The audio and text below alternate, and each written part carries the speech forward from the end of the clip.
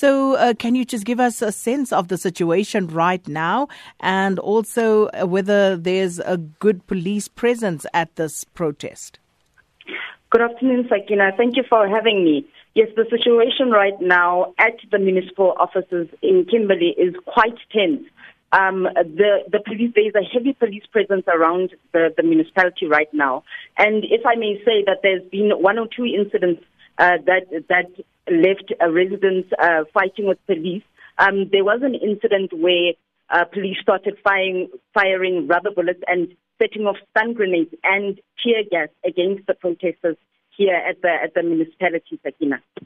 Now, was anyone injured? Well, there are unconfirmed reports that a child was shot in the leg at close range with rubber bullets by the police, but these are unconfirmed as yet, Sakina. And have the police effected any arrests? I spoke to the communications office of the police, and they say that no arrests have been done as yet, Sakina. And I guess the question is whether the residents actually made it to the municipal offices, which was, of course, the final destination that they were trying to reach, and whether their memorandum has been accepted. Well, I can confirm that the residents did make it to the municipal offices. There were thousands of residents who marched from different areas in the township and in town, coming to the municipality to hand over the memorandum. However, after they waited for the mayor, and the mayor hasn't shown up or accepted the memorandum as yet, and there's been no indication whatsoever from the municipality as to whether the mayor will accept this. We've tried to reach out to the municipal communications officer, and his cell phone has been off since this morning, Sakina.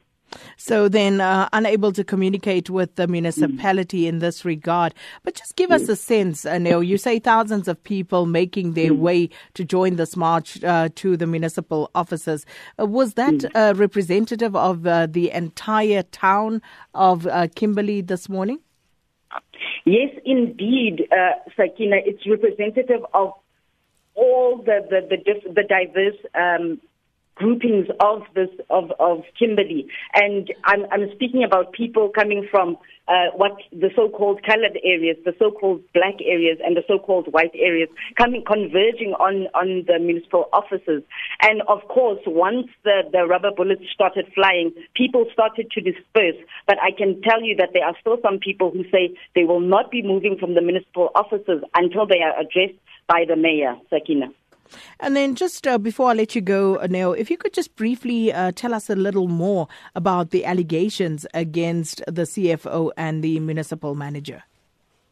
Well, the allegations against the CFO and the MM, they come from the handling, firstly, of a 260 Rand levy that was supposed to be implemented on residents of Kimberley. That's where the trouble started.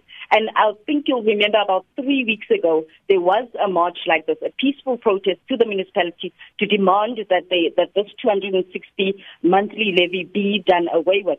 That was done away with, and then the municipality didn't respond to the call from the residents to have the CFO and the MM removed from their posts.